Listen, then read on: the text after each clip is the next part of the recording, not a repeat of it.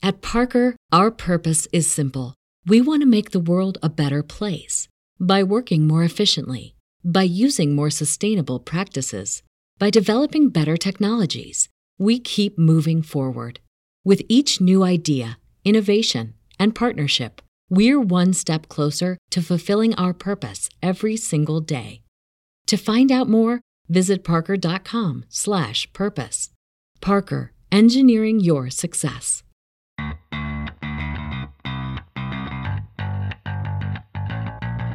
Coming to you live from downtown Detroit, this is Benzinga's PreMarket Prep with your host, Joel Elconin. This is a volatile puppy here, isn't it? And Dennis Dick. I'm bidding a penny. I will buy the stock for a penny. With everything you need to start your trading day. Good morning, everybody. Welcome to this Friday edition of Benzinga's PreMarket Prep. Spencer Israel, Joel Elconin, Dennis Dick. We're going to continue on our merry theme of the week, which is more bad news, and the market just shrugs it off. So we're going to talk about earnings, going to talk about latest developments as it relates to the cruise stocks and coronavirus, and more bad news for Aurora Cannabis. And don't forget, we have a jobs number as well at 8:30. And in between all of that, we'll have two guests on the show today at 8:15. We'll be joined by Kenny Glick from hitthebid.com. And at 8:35, we'll be joined by Jeremy Schwartz. He's the director of research at Wisdom Tree. So a busy show on the docket for today. Joel, what's going on here in the overnight session? We're down 8.25 handles. Pretty nice range overnight. Got a pop off that 6 p.m. open. We hit 33.50, so there's a nice target for you on the upside. On the downside, we did take out the low from yesterday at 32.50, but we're back above it. Coming up on mid-range this session at 33, let's call it 33.39. Of course, jobs number coming out at 8:30. Could shake up the markets here a little bit, but those early down 8.25 at 33.37.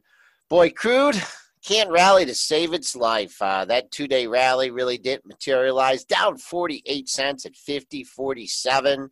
Gold in the red by $1.40 at 15.6860. Silver going the same way, down 12.3 cents at 17.695.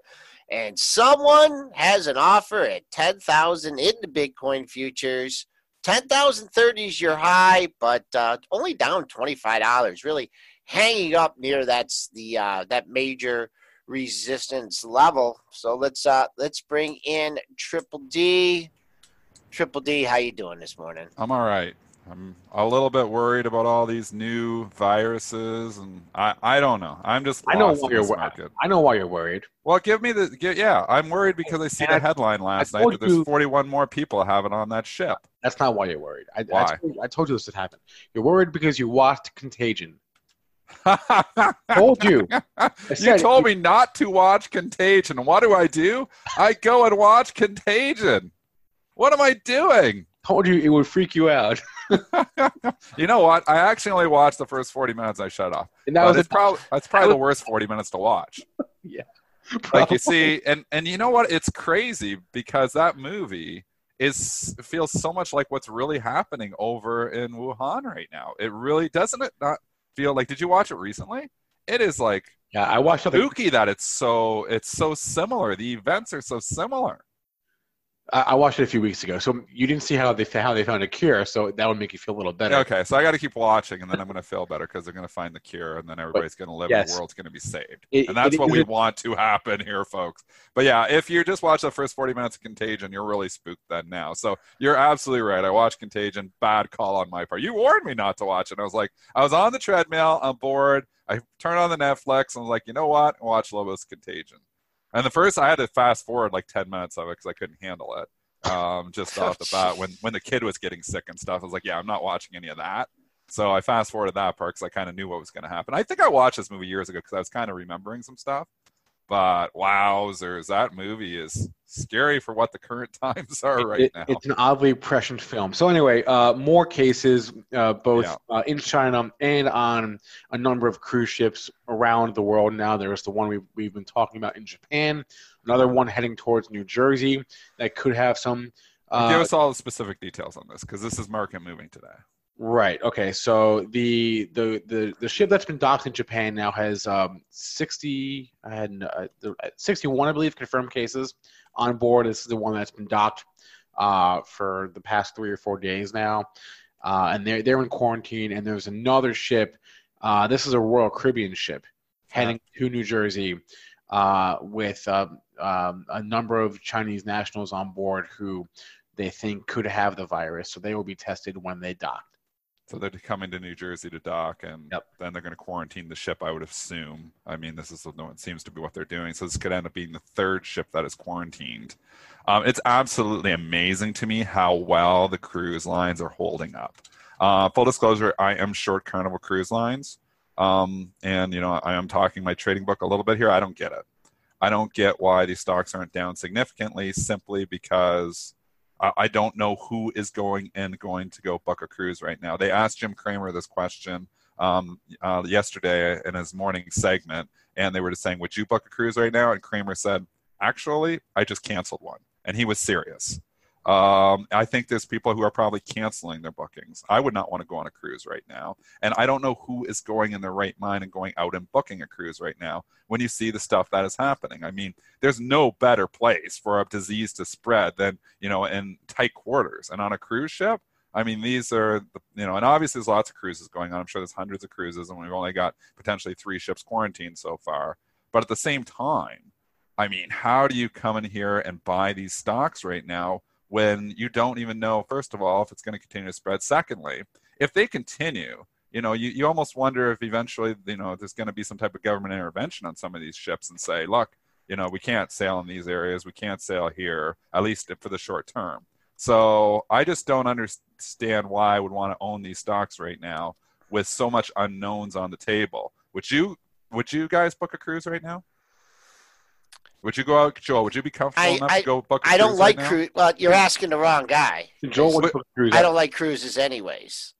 Would you even want to go on a vacation right now to a resort? Northern Michigan's looking pretty Well, Northern good. Michigan's looking great. But an all-inclusive, where there's lots of people from all around the world going. Would you want to do that right now? Not really. Not really. Not really. No. I'd wait it out a bit. And this could just be all short-term problems. But the market, the way the cruise ships are holding up, it's telling you that they're not concerned that bookings are going to be significantly down. I mean, Royal Caribbean said on their last, they reiterated their guidance. So the guidance looks good, except we don't know what the coronavirus impact is going to be.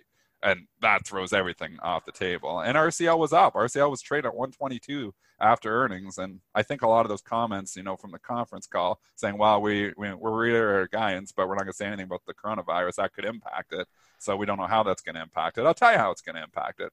I don't think anybody's booking a cruise right now. So I think these are ground zero stocks for the coronavirus. The cruise ships, the casinos, and obviously, I have some trading positions in some of these. I have a spread on Wynn versus Las Vegas Sands. I'm actually net neutral. They're actually slightly long there. But on just looking at the Carnival and the RCL and the NCLH, I don't want to own any of those things. And full disclosure, I am short Carnival. So... And then I don't know. What are your thoughts? I mean, 61 people out of 200 and some tested have the thing. I worry there's going to be a lot more cases potentially on that ship. If you were on that ship right now, how are you feeling? I mean, I feel sorry for those people too. They got to just be, first they got to be scared about the virus. Secondly, I heard that, it's some people are confined to their cabins. Well, they're in quarantine, right? So imagine being on one of the interior cabins with no windows, right? Sounds horrible. Sounds like the worst thing ever. I know, then worrying that you're going to get sick. Right. Every time you have a cough, a tickle in my throat, am I getting sick? I mean, this is just, awful. And the airlines too, go for the W, saying, I wouldn't want to own an airline stock right now. I have puts on Delta. I'm short Delta. I also have puts on LUV. Again, talking my book a little bit here, but the trade hasn't been working. I mean, I'm down in this LUV puts. It hasn't been working. LUV's been ripping higher. But and it doesn't have as many international operations as a Delta or UAL. So maybe those are the better plays if you're looking at it, that this is going to continue. But the market's resilient. China's not down much last night. I mean, we just kind of shrug it off. We keep shrugging off all of this. We just keep shrugging everything off. So I don't know when that changes.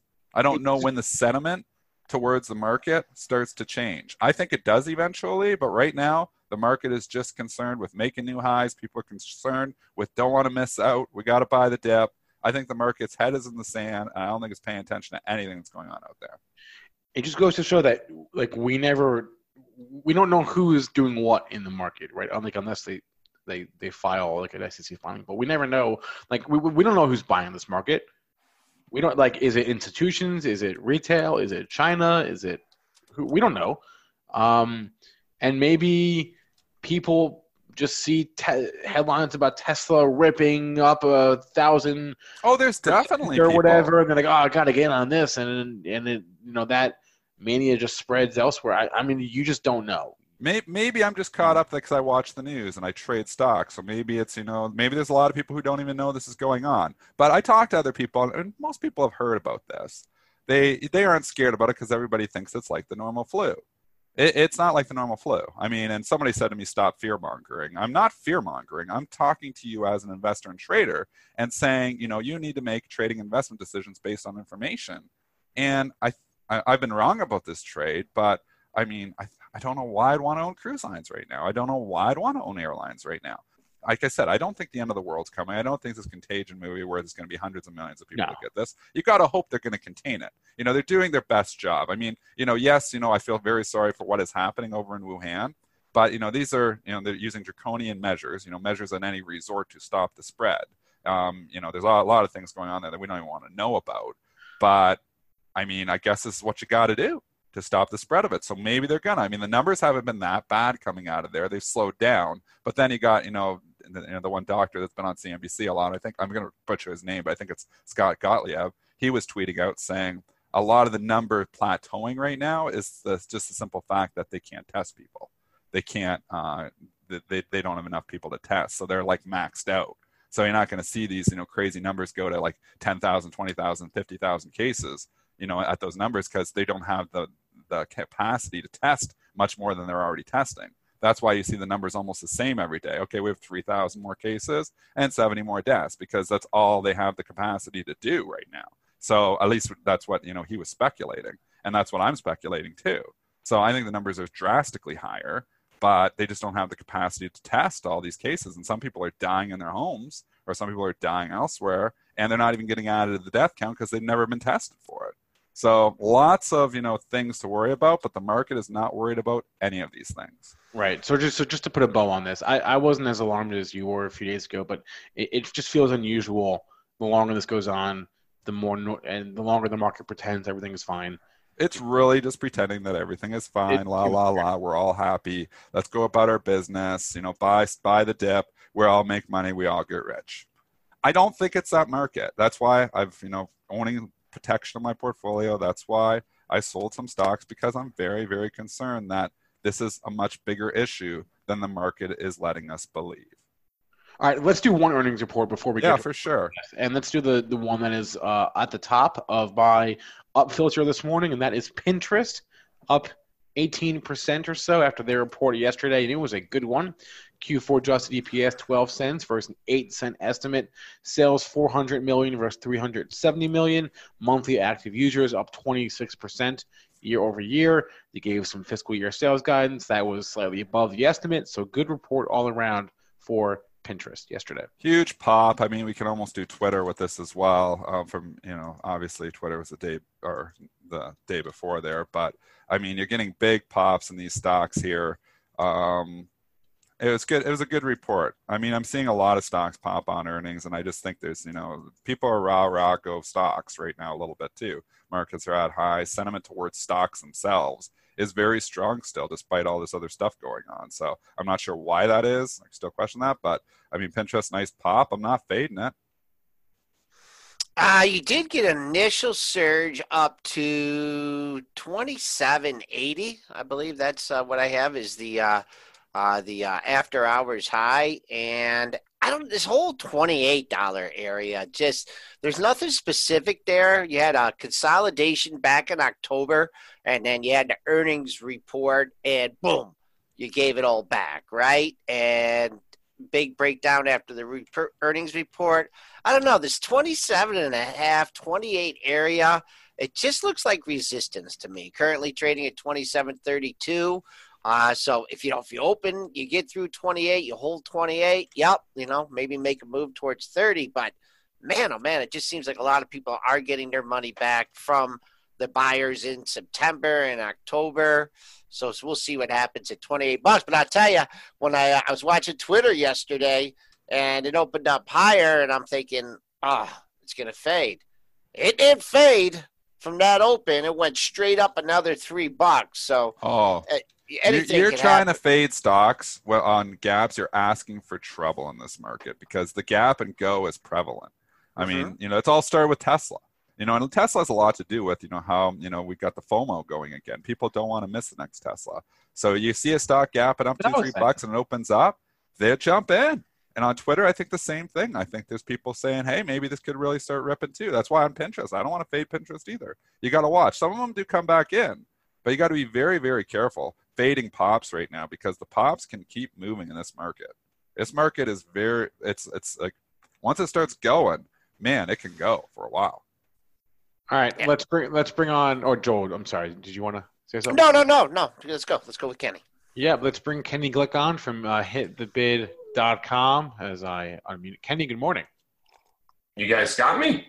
We gotcha. How we doing? What's up, Kenny? What's going on? Everything's up. It's all rosy. Everybody's happy. New all-time highs yesterday. Wuhan, Wuhan, the market's not worried about Wuhan. We're woo-woo stocks. Exactly. If you want to know who's going on a cruise, my parents are going on a cruise. You give me some off Broadway shows and all you can eat food, my parents are there. Did they just book it, or they already had it booked though? They don't care. They're booking them already. They're going. Okay, so that's the people. So there is people booking cruises. Kenny, you're calming me down here. That's right. Are you worried about this virus? Are you worried about this? I am not worried about a thing. No. Oh, good. I'm not. I'm worried. The only thing that'll worry me now. Worried about the virus? I'm not. I'm Bob's worried about not either. Godzilla. Bob's good behind you. He's good. He's not worried either. He looks pretty content. Bob Marley behind you. Yeah, man. He's content too. Yeah, Absolutely. Man. Everybody's content. So we're good. We're good. Kenny says we're good. How are you trading this market? Same as always. That Tesla was a lot of fun, but it was more fun on the way that those 3 candles down when it hit 965. That was pretty damn exciting. But I was down to maybe 3 shares at that point at 900. I mean, that was just probably the most amazing thing I've ever seen since the Tilray, I guess. But it felt like Tilray, it really did. Yeah, I mean, this is now the market that I was born into. You would put a price tag on something. Some analyst would come out and say, CMRC is going to go to 880. And 3 days later, this $300 stock would go to 880. And then you'd say CMGI to 500. And 2 days later, it'd go to 500. You'd announce a 2-for-1 stock split and the stock would go up 100%. So we're seeing that kind of, absurdity in this market, but still it seems pretty calm. Other than, Tesla doing some extraordinary stuff, the market still seems reasonably priced. Everybody seems to be okay. And there's no way to time the, inevitable pullback. I think maybe we'll get one in April. And at this point, I'm thinking Dow 30,000, 31,000 by then. And the Qs are going to be 250. So there's no way to time the top. No one's ever going to get it right. I think if I had some money that I needed to, take some profits on, I need to pay my taxes, maybe April 1st and 2nd and 3rd, you'll have a 3-day sell-off. But, man, you just can't get in the way of this craziness right now. So you don't think this virus is going to have any impact at all on the stocks in the next 2 months? You think that we've got this thing quarantined? Because, that's what the media is talking about all the time is this virus. So you think this is going to get quarantined? Look, we've been through this already, right? I mean, I was overseas and they were burning cows and pigs and bird flu and SARS and Ebola. Now, if we got through Ebola was coming to get us. Like the Honduras caravan was coming to get us. Ebola was coming to get us, and it was spreading. We had the Fukushima nuclear cloud that was going to surround the globe and destroy us all. I'm not afraid of a virus. Not afraid of the flu. I'm not. And you know what? You give me a reason to be afraid. What would be these last 2 Fridays, we've actually had some of the greatest trading days of the last 6 months for me because we've actually had some selling. I love selling. I like what stocks are breaking down through strike prices on a Friday because I'm a liquidity trader. I'm pretty much mostly in cash. I got some positions on some of these, I've been trading DDD and GE for God's sakes. I'm loaded up on GE right now, from 1185 and the 1250 break and DDD, looking for anything that's moving, just like because you were saying, people are just looking for something to do right now. So anything that's coming out of these bases, like an Uber, like a Twitter, DDD, even Teva Pharmaceuticals, for God's sakes. I can't believe I'm actually trading Teva Pharmaceuticals like it's 1985 right now.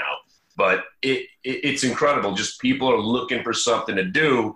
And like you were saying with the Twitter, normally I like the fade of the gap. You're not really getting it. If anything, I'm looking for gap downs like a Qualcomm yesterday. No brainer buying that. Twilo, TWLO, gapping down. You're buying that. Give me something that's gap down and I'm buying it. And that's the way gap ups are not fading. Yeah, there's no selling. But again, today when I see a little gap down like this, I watch the volatility index. I'll watch UVXY. UVXY tends to just go red, and then the market kicks into high gear, and everybody that thought we were going to go down starts to cover, and then we rally. And it's been the same day for 12 years. And until something changes, you got to just do what you're normally accustomed to seeing until it changes. I know you have a lot of positions on, so it's different. But for me, I'm just looking for what I can do mostly on the day. And, that's the way I'm going to stay, especially now if something does actually, when people start taking something serious, because, I guess this is serious, at this point. I can't take it serious because the market doesn't take it serious. That's the way I look at it. I keep my head in the sand right now. I don't watch the news. Interesting. So tell us more about your Tesla trading these past few weeks. Well, the whole premise was, getting back in once they reported that blowout number where they finally reported earnings. The stock had been, a juggernaut before that. So it went to 385 without earnings. And then it cracked down to 185. It got back above the 250. Then you had that earnings report. So as soon as that earnings report came back in, huge fan of Tesla. Why wouldn't it go back to 385, especially in the market environment that we're in? So I'm thinking 385 minimum. So I'm buying 385 calls, 3 months out, assuming it's going to get there. But once those calls started doubling and tripling, there was no reason not to sell. And then you got that parabolic move after 420. So once it broke 420, I'm thinking, all right, let me get into some 500s because they're probably going to go to 500 because if the market's ever been as reminiscent to 1999, this is it. So generally your stock, stocks that break 80 generally get to that 120. 120 got you 200. And again, if you were trading back then, this is what worked. You got a stock that went over 250, generally you went to 500. So I was thinking 500 minimum, and my whole premise was any day now, they're going to announce a split. Why wouldn't they? Because this is like it's a cult favorite. The millennials are loving it. Everybody's loving it. Wouldn't they love it even more at $80 again? If they would have done a 5-for-1 split when that stock hit 500, it was going to go to 1,000. Oh, wait, it did go to 1,000. So it's like my premise there was that, this is more than the car company. It's more than the batteries. It's just, it basically exemplifies this entire market. Everybody wants to be in the hottest thing. Nobody cares about what it is, what the price is. It's all relative. And then once you got that momentum going, there was no reason to think 750, then 1,000. So that's when we got up to that near that 1,000. I'll tell you, I was still buying at 950, thinking, all right, here comes another 50 points. And then when it starts to peter out, we're selling into the move as always. We're down to a couple of shares at that point. And then I was like, all right, maybe we shorted it, breaks 950 again. And then whoosh, that was it. And that's when I started selling premium on the stock. You could have went out there, and I still have this on right now. Somebody was willing to buy an 1,880 call in September for like $45. I mean, we're still 1,100 points away from where the stock was, and somebody wants to pay me $50 a contract for that. I'll take that guy's action. I mean, I'm not going crazy. I'm selling 1 or 2 contracts, but at $50 a contract, I was able to sell 1,500s that are expiring today for $550. I just said I heard that they were going for $5 that day. The 1,500s. Like more than that. These guys got silly. they were up to 21. I only got them at 5. I mean, unbelievable stuff. And again, I'll tell you right now, when I sold those contracts, I was afraid. The rational person, which I can be during trading, rational thought, I'm thinking, there's no way this is getting to 1,500 in the next 3 days. But then there's that moment like, well, I guess it could. I mean, that's what the guy that sold 1,000 when the thing was at 680, and the person who sold the 1,000 call for a nickel. That's what they were thinking. It's off the charts. Oh my God! Right? That went to $100. That call went to $100. You turn $50. What is that into $100,000? Yeah, I think it's just about $1,000 $50 into like $100,000. Yeah. Me and my kids were doing the math. You know, I was showing them what the option contract that I had. At one point, it was about 172 times my money after I got out. 172 times. Yeah. I was like, oh, okay, yeah, that happens all the time. It was nuts. You never see it like that. The market makers or whoever, I hope they were hedged, but whoever's selling those, you're selling those naked and just collecting those nickels. That was your like black swan event or a call rater. That was the black swan event right there for you. Yeah, I mean it's incredible. But you guys were talking about, where's this money coming from? Since the 2009, 2010 bottom, I just think the government. That's my answer to everything now. It's the government. They're supporting this market. The money's coming out of thin air. I think they're just changing the price. At this point, I don't even think it's real money. I think they're just changing the price. They're changing the price. Wow. We were talking about this with China, and there it's all about image, and they want to hold their markets up, and they're not allowing you to sell, or certain people can't sell, and then you can't sell short. And they were saying they were going to inject liquidity. So, I mean, if you're shorting down on the Friday, you were fighting China, and the people who were fighting China were wrong. So China is definitely, they've already said they're coming into the markets and supporting them. Right. So how do you fight that? Right. And how do you fight if they're doing stuff like that? They're just churning. I mean, how do you fight it? Right. Yeah. Hard. I think we're going to have a tell. I thought some of the dash for trash stocks, and you had a little burst of volatility a couple of days, and it keeps amounting to nothing. So I'm still the same situation, just waiting to see if the UVXY and these awful volatility products can stay, green for a day or two. And then, maybe we get some selling that begets more selling. Eventually there's going to be a cascade, just like it's going to come out of nowhere like the Tesla move. No one was thinking short at 965, and then you gave up 100 points. That move is going to be exactly what the market does. But then the question is, what happens after that? So let's say we do sell off 10%. Is it over? Is the market done? We'll base out, we'll consolidate, and we'll start to go back up again. I think that's why now people are believing in we're never going to go down, which is kind of scary. If everybody thinks we're never going down, that's when we'll finally have a decent sell-off. Kenny, let me hop in here real quick. S&P futures are popping a little bit. We got the jobs number at 8:30, so Triple D, go wide there. Pull your markets. We'll let you hop off. Kenny, you want to stay on for the number, or what? You got to hell yeah. GE's over 13, baby. Yep. All my Tesla's money is in GE right now. I can't believe I'm in GE, but we just broke 13. What about SPCE? Someone was asking what you thought about that. That is right now, that's still my biggest position on. I got lots of space because there's no viruses in space, baby. I thought it was partially getting, Tesla in a way because, hey, you got awesome cars. Let's go to space. And I don't know, Tesla was going to buy them out. I love that stock. I love it. And please don't talk about earnings because they're never going to make any money. That's the point. Who cares? Stock goes to 50. High 2 days ago, backing off. Are you waiting for like a blow off top here, protecting yourself on the downside? How you playing SPCE? I have whatever position I have on, I have double the amount of January $35 calls written against the position. So okay. I'm sort of hedged, So let's say I've got 10,000 shares. I got 200 contracts. Whoa, wait! I'm going to interrupt you, Kenny. Big beat on the jobs number. The estimate was 160,000 jobs. The number was 225,000 for non-farm payrolls. So 225,000 new jobs added last month versus 160,000 estimate. Unemployment rate was expected to stay steady at 3.5%. Excuse me, and it is.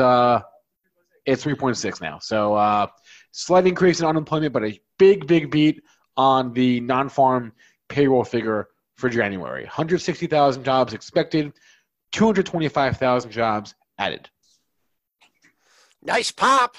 You saw people anticipating a good number, so we popped up ahead of the number.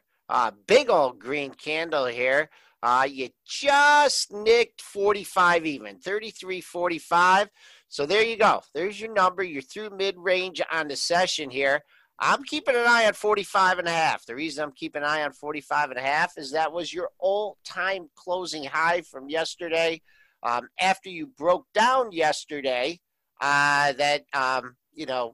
last night we came through 45.5, which was the close. You got a little bit of a decline, but hold it up here. They like the jobs number. We're rallying, Kenny. So no worries out there. No worries out there. I'm hoping that we do. I'm hoping we have a Friday sell-off again like we had. The last two Fridays have been exceptional. But, yeah, I mean, just watching UVXY, it's already telling me that it's probably going to be a buy kind of day. But, what can you do? This is just, I'm looking at who reported. The Uber, I love Uber. I'm looking for, if it could chop around down here and break back over that 40. It got as high as 41 aftermarket. Stock probably goes back to 41 today. I'm a big fan of Twitter today.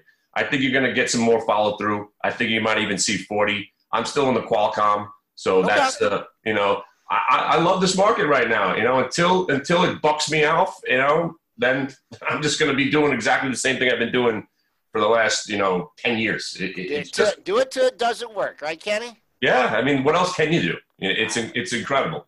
All right, Kenny Glick from hitthebid.com joining us here on Benzinga's Pre-Market Prep Show. As always, fun, interesting, and get a chuckle listen to you, Kenny. We'll talk to you again soon. All right, guys. Good luck today. Have a great weekend. All right. Spencer, you gave those numbers, pretty blowout numbers here. Let's see. Banks not really reacting to this much. I see Bank of America down a nickel. I'm just looking at the implications for interest rates, right? Because if the economy gets too hot, people might be worried about interest rates going up, and that's good for banks. But not much movement here in the equities. I'm seeing some stocks move off this, but it's primarily in the futures market. Gold came back a little bit off its lows from the session, perhaps a little bit of inflationary fears coming out with a hot number, but economy still seems to be rolling along here. I don't know if we're going to get Triple D back before we bring our next. DLT is still green. I think that's got you somewhat, you got to look, obviously, the banks move opposite to that. You would think on this number that the banks would lift, and they kind of did, but the TLT really didn't. It was up green already. It didn't really sell off. It sell off a bit. I would have thought the TLT would sell off more from where it was, and I think that's why the banks aren't, seeing the kind of rally. You can watch the TLT. We've always said, this is one of the trades I use all the time.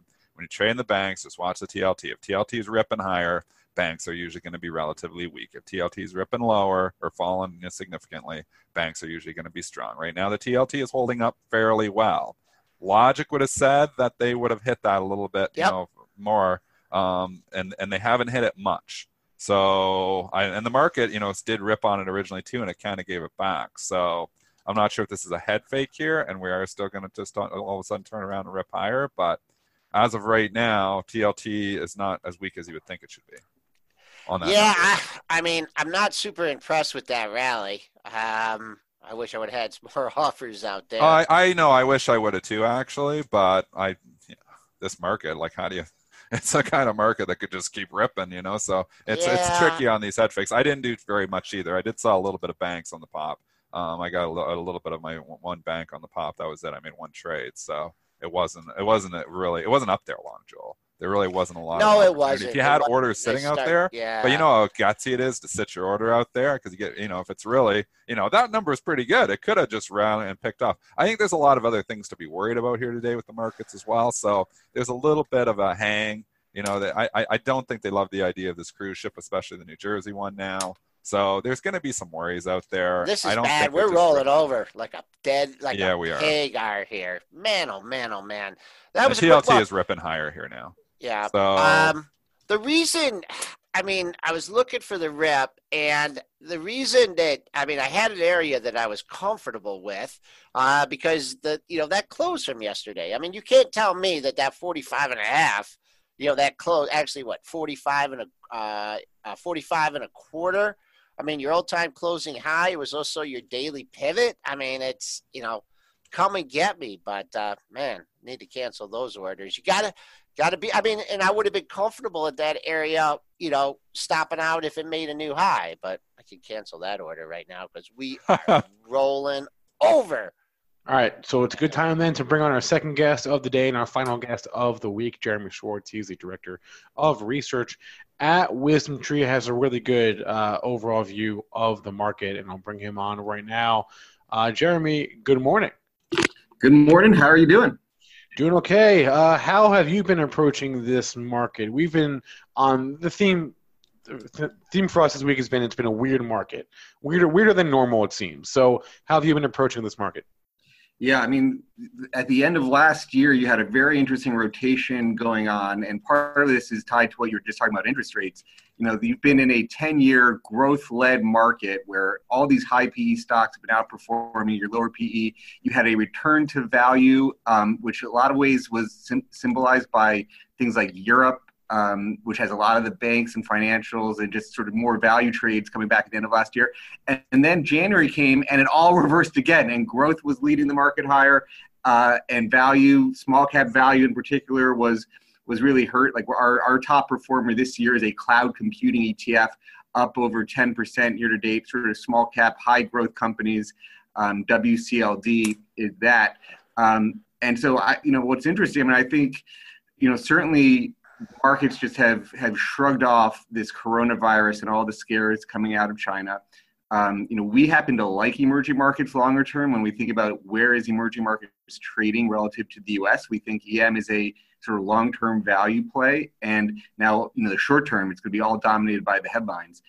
But we like China longer term, and we like sort of the growth elements in China and emerging markets. But for sure, it's the headlines dominating. And so you bring up an interesting point that you like emerging markets, you like China long term. So how are you sort of squaring that circle of liking it long term, but under appreciating what could be a severe short term headwind? Yeah, I think one of the, you get this buy the dip mentality, or, people, a lot of times you overreact to this sort of short-term news, and that creates those opportunities. So now, we don't know all the fallout, and China could, they're shutting down cities, and this is going to have a material impact on the global economy. There's no question about it. But people often panic, and so at least panic in the equity prices. And so, it's one of those things where you got to look at it. If you liked as a long-term growth story, what's going on in China and the emerging markets, and we do think the technology sector there, as an example, has as strong, if not stronger, growth prospects than technology stocks in the U.S. And so we like a core EM position tilted towards China growth, or, we have two ETFs. One is China X state-owned, CXSE. It's really one of the lowest cost China ETFs with this core growth tilt. And then the broader one, EM, which is the broader emerging markets XSUE, we're seeing a lot of interest in that. It's almost close to $1 billion today, up from like $200 million about a year ago. So there's a lot of people saying long-term EM is a good place to be. Short-term, it's questionable, but that's why people are looking at it as an opportunity. We're on the line with Jeremy Schwartz, Director of Research at Wisdom Tree. Jeremy, is there any point where you consider, hedging portfolios, or taking something off the table. I mean, that, the rally that we had this week caught a lot of people by surprise. A lot of air underneath if we ever do go back down. Is cash is your alternative to being in the market? Or, I mean, I haven't employed many hedging strategies over the years, and on the occasion that I did, hasn't turned out so great. What's your thoughts on hedging portfolios? No, I mean, it's a really tricky situation as people, if they have long-term capital gains baked in, do they want to sell if they're getting nervous on what's going on in the markets? What else can you do? For sure, bonds have been this ultimate hedge. I think even you were commenting on why didn't the markets react better, or what's happening in the TLT versus the interest rates where they are this morning. You had a very strong jobs number, but you had weakness out of Europe, Asia overnight, and so bond rates are down. Now the jobs market, we'll see if they get a little bit more, but you see bonds as one of these ultimate hedges on stocks. And there's doesn't seem to be anything changing that. For sure, the longer term risk is, what happens if rates spike higher, and will that pressure equity markets? But there seems to be no move on that. It just seems to be bonds are the ultimate hedge. Yep. And now, as a derivative of that, I see gold today as a similar thing. I mean, we're seeing gold getting back to priced in euros. It's at all-time highs. Now, partly that in euro, you have negative yield. So gold is a positive carry asset for Europeans because, they're not getting negative rates in gold. And so I've been seeing more case for gold as a diversification play as well. A lot of people were pounding the table on energy stocks for 2020, playing catch up with the market. Crude can't catch a bid to save its life. I don't think it's had 2 updates since the beginning of the month here. Any thoughts on oil related companies, the entire sector? I think, that has been talking about this high PE versus low PE story for the last decade. Energy has been the worst performing sector over the last decade. And so I think the value investors are saying, when is this going to turn around? Our price is getting too despondent, valuations so good that eventually, that the expectations have been marked down so much that they turn around. In a lot of our systematic relative value rebalancing strategies that, we do allocate according to earnings or dividends, and we'll have meaningful allocations to that from that. It hasn't worked for sure, but I think you see that in sort of small caps in particular. But the value story, that is one of the big value sectors right now. And what's your buddy Jeremy Siegel saying about the markets? We do a show. I'm here at Warren today. He's been cautious.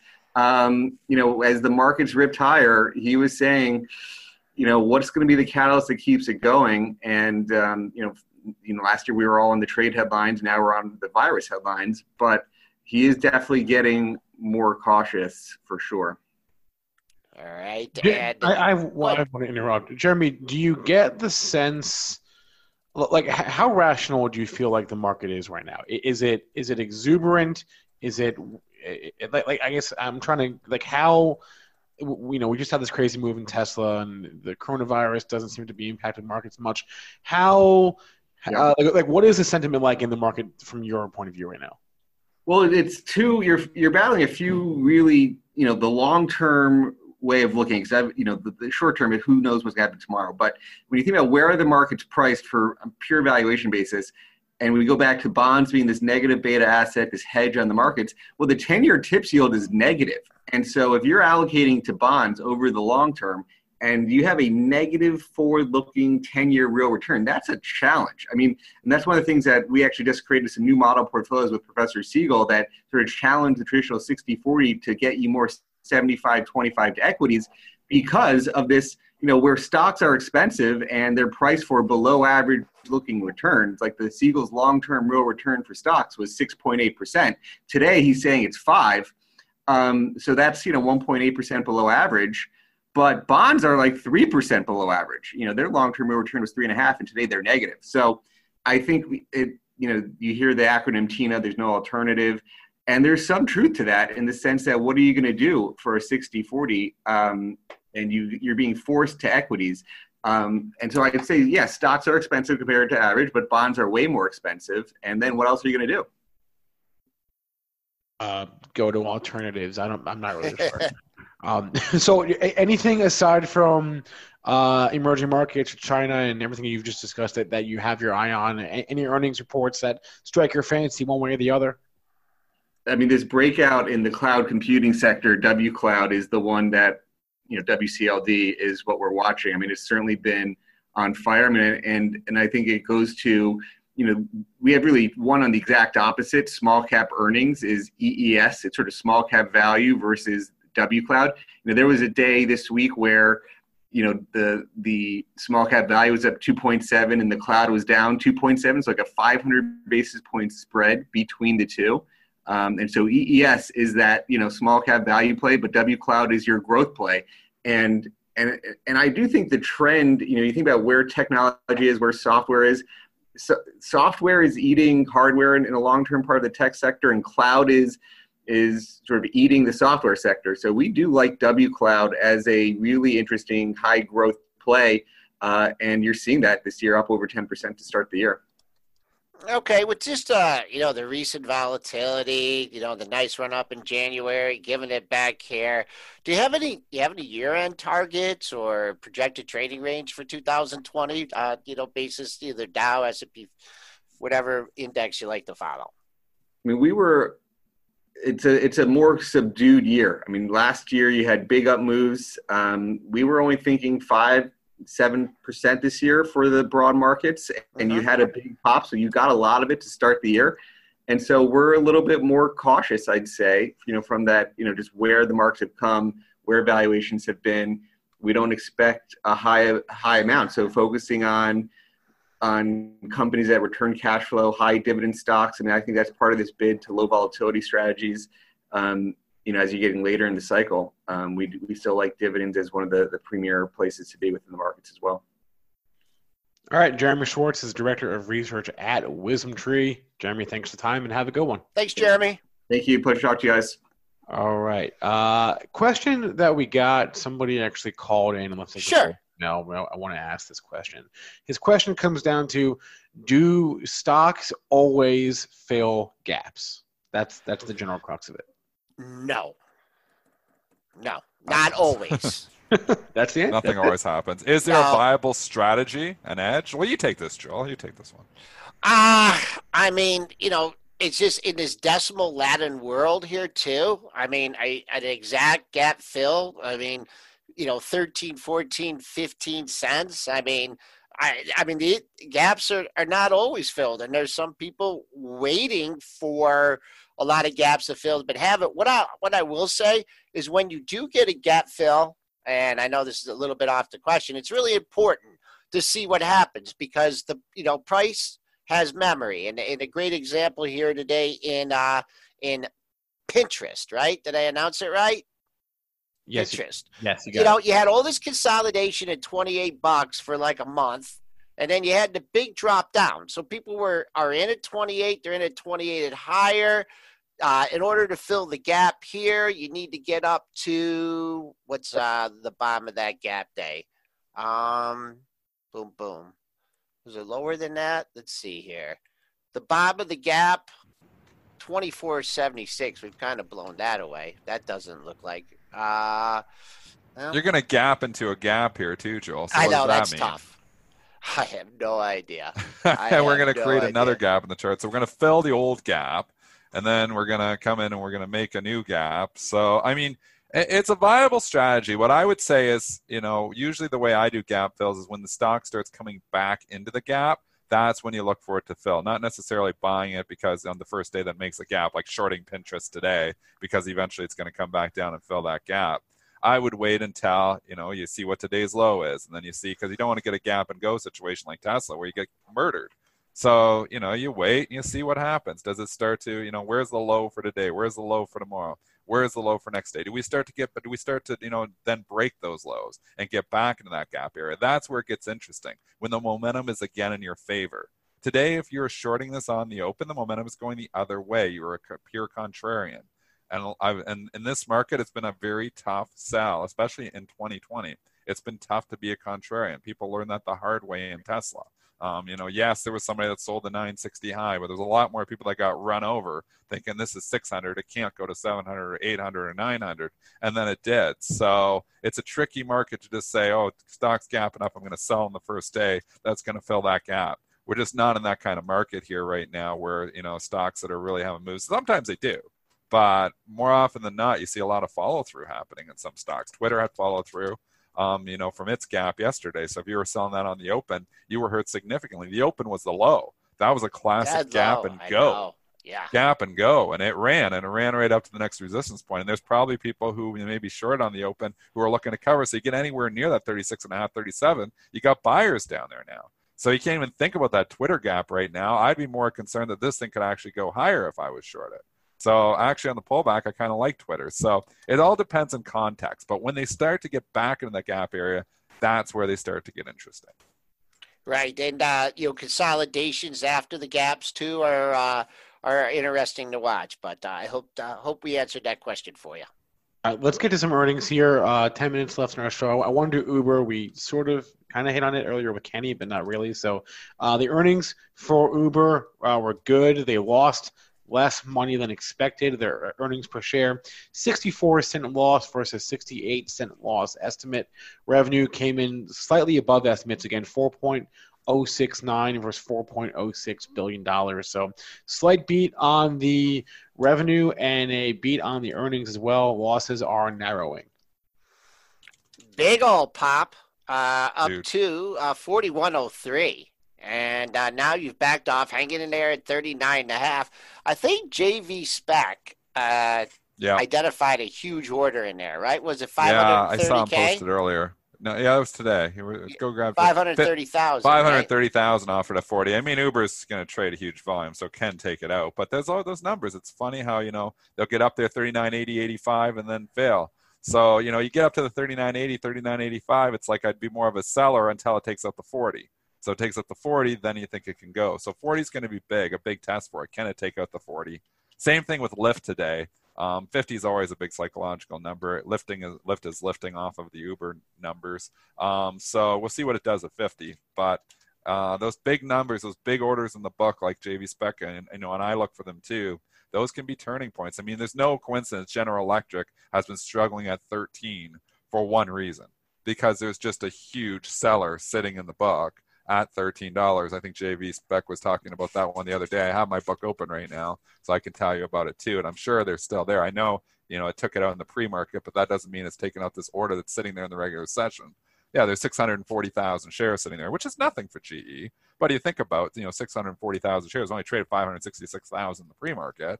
So is it going to take it out? Probably. Today is probably the day it is going to take it out. Is there any news on GE? Because it's really got a lot of relative strength going. Someone said that did our buddy John Inch do something with it at Gordon Haskett? I did not get a chance to check. He did. He upgraded it. Yeah. Oh, that's a game changer. So upgrade it to hold. Price target raises from 7 to 11. I've been saying on this show for 6 months, when Inch gets bullish, I'll get bullish. Inch isn't getting bullish, but he's not bearish anymore. So I think there's a good opportunity here in GE for the classic breakout here. Depending, overall market rolls over, it kind of takes everything with it.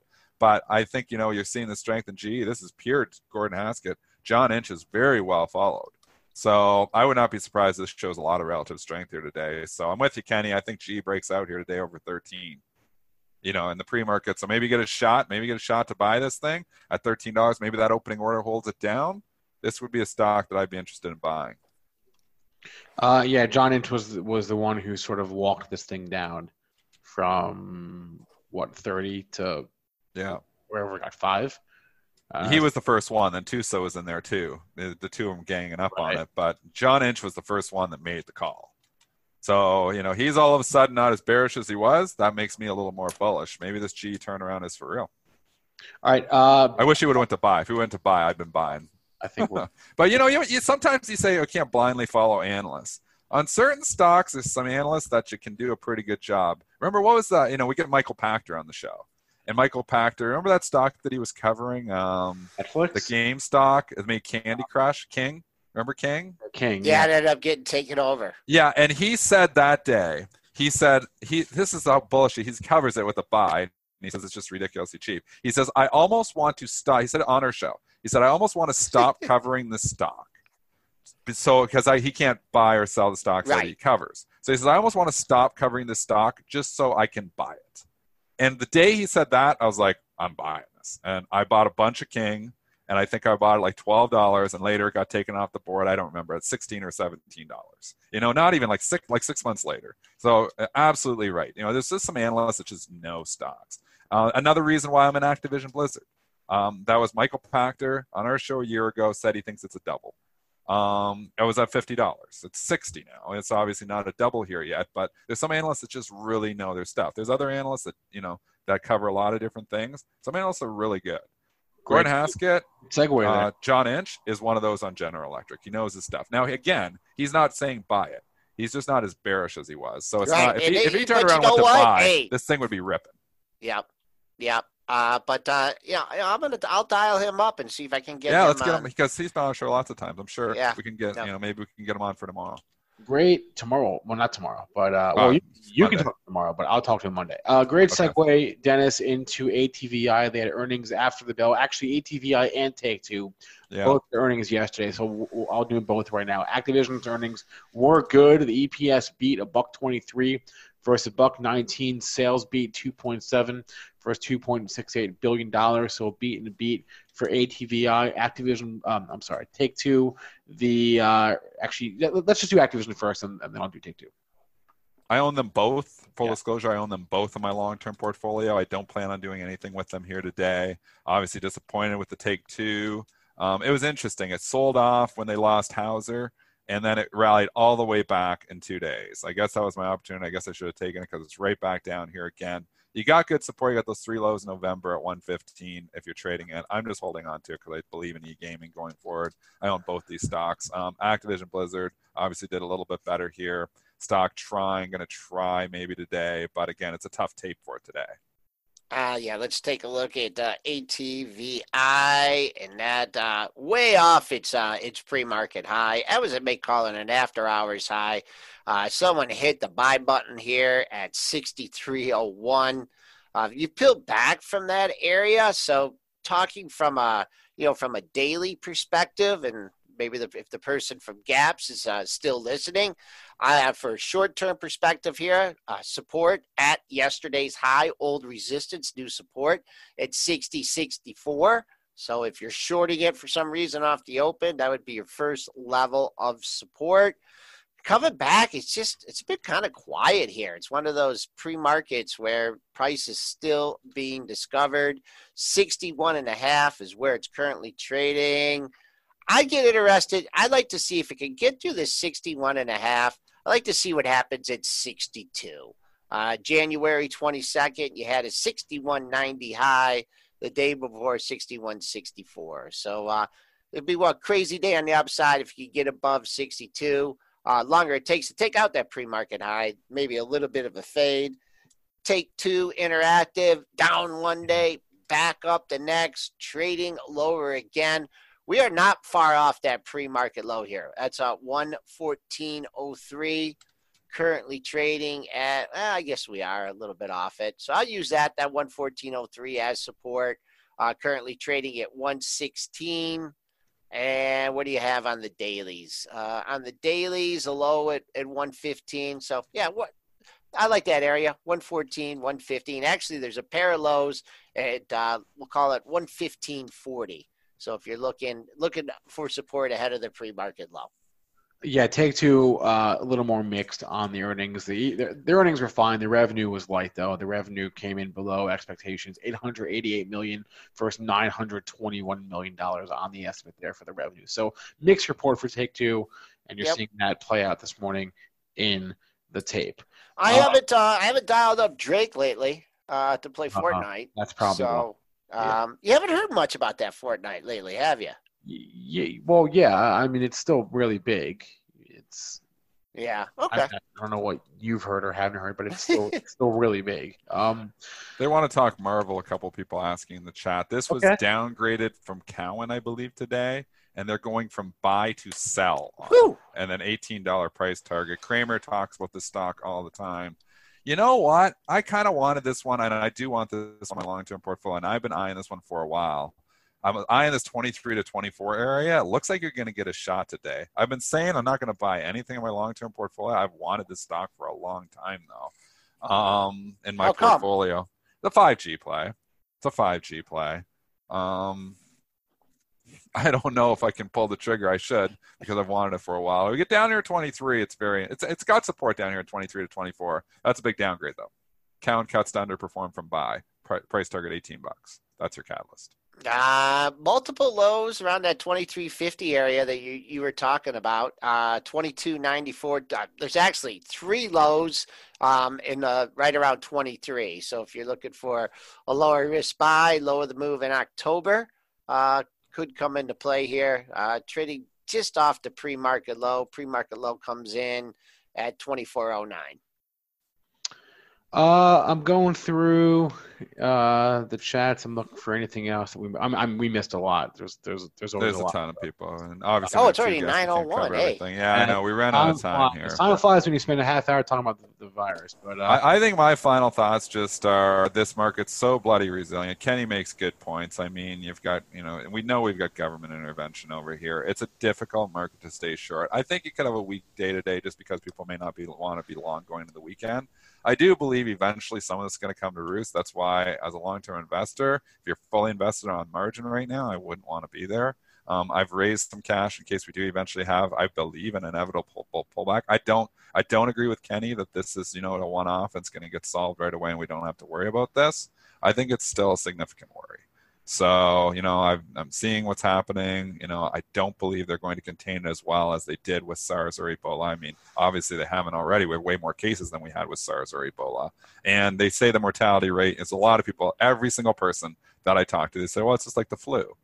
Well, first of all, the way they calculate the mortality rate is not correct because, you're getting new cases and they just simply take the cases, divide by the deaths, and they come up with this 2% number. But people aren't dying on the first day they're diagnosed.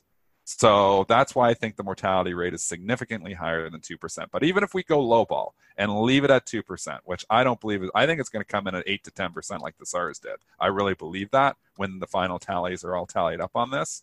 But if it's only 2%, and we'll just leave it and we'll take, we'll take media and say it's only 2%. It's still almost 10 times more or 15 times more deadly than the normal flu.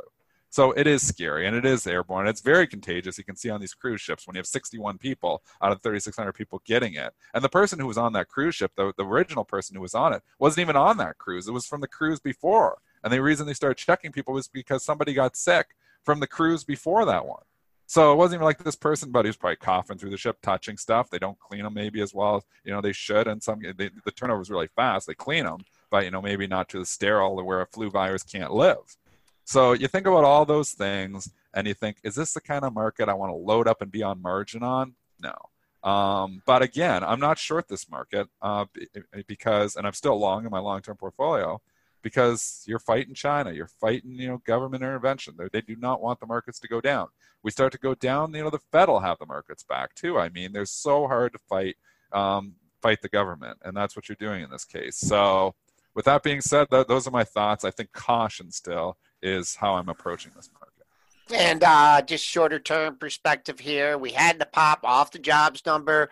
We got close to that old time closing high, 45.5. That's what I would like to see us rally to this morning. Clear 45.5. Take out that pre-market high. No resistance after. Well, actually, you do have a number. Overnight, 2 nights ago, you went to 57.75, I believe. When the China having the tariffs. So there's an ultimate target right there for today, if in fact you could get through that pre-market high. But my focus is on the close, that all-time closing high, closing price from yesterday at 33.45. One thing about the mortality rate, too, just one more comment there, and people keep saying, oh, SARS was higher. If you looked at the track and how they were tracking, it was the same way. They thought the SARS rate early in the virus, the SARS mortality rate was 1 to 2%. and it ended up much higher at the end for the reasons that I'm citing, is that you can't just simply take the cases load and do it. And then it's a matter of, can we even believe any of the numbers we're seeing? So can you really calculate a mortality rate? Because we don't even know what the real numbers are. I just know that, if there's only 600 people dead, and if there's really only 600 people dead, why is why is it so? And if it's just like the normal flu, why all the draconian measures here? Why are the extreme measures? Why are they dousing the whole city with sprays and stuff coming out? It looks like cement mixers. A parade going down the streets, and they're just spraying down buildings. I mean, why? If there's only 600 people dead, and it's good that they're taking these measures, but all of these actions I see tell me it's a lot more serious than they want us to believe. And on that happy note, I will wrap up for the show this week. I want to thank our guests today, Kenny Glick and Jeremy Schwartz. You can always catch a replay of our show on youtube.com/BenzingaTV or on our podcast, because on iTunes, SoundCloud, Spotify, Stitcher, pretty much wherever your podcasts are available. Click on the link in the description of this video for a discount and free 2-week trial to Benzinga Pro.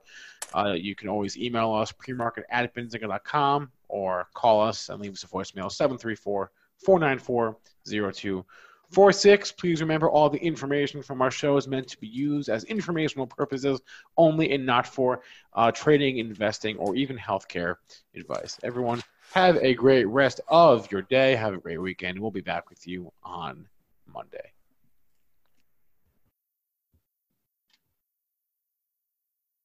Say goodbye to your credit card rewards. Greedy corporate mega stores, led by Walmart and Target, are pushing for a law in Congress to take away your hard-earned cash back and travel points to line their pockets. The Durbin-Marshall credit card bill would enact harmful credit card routing mandates that would end credit card rewards as we know it. If you love your credit card rewards, tell your lawmakers, hands off my rewards. Tell them to oppose the Durbin-Marshall credit card bill.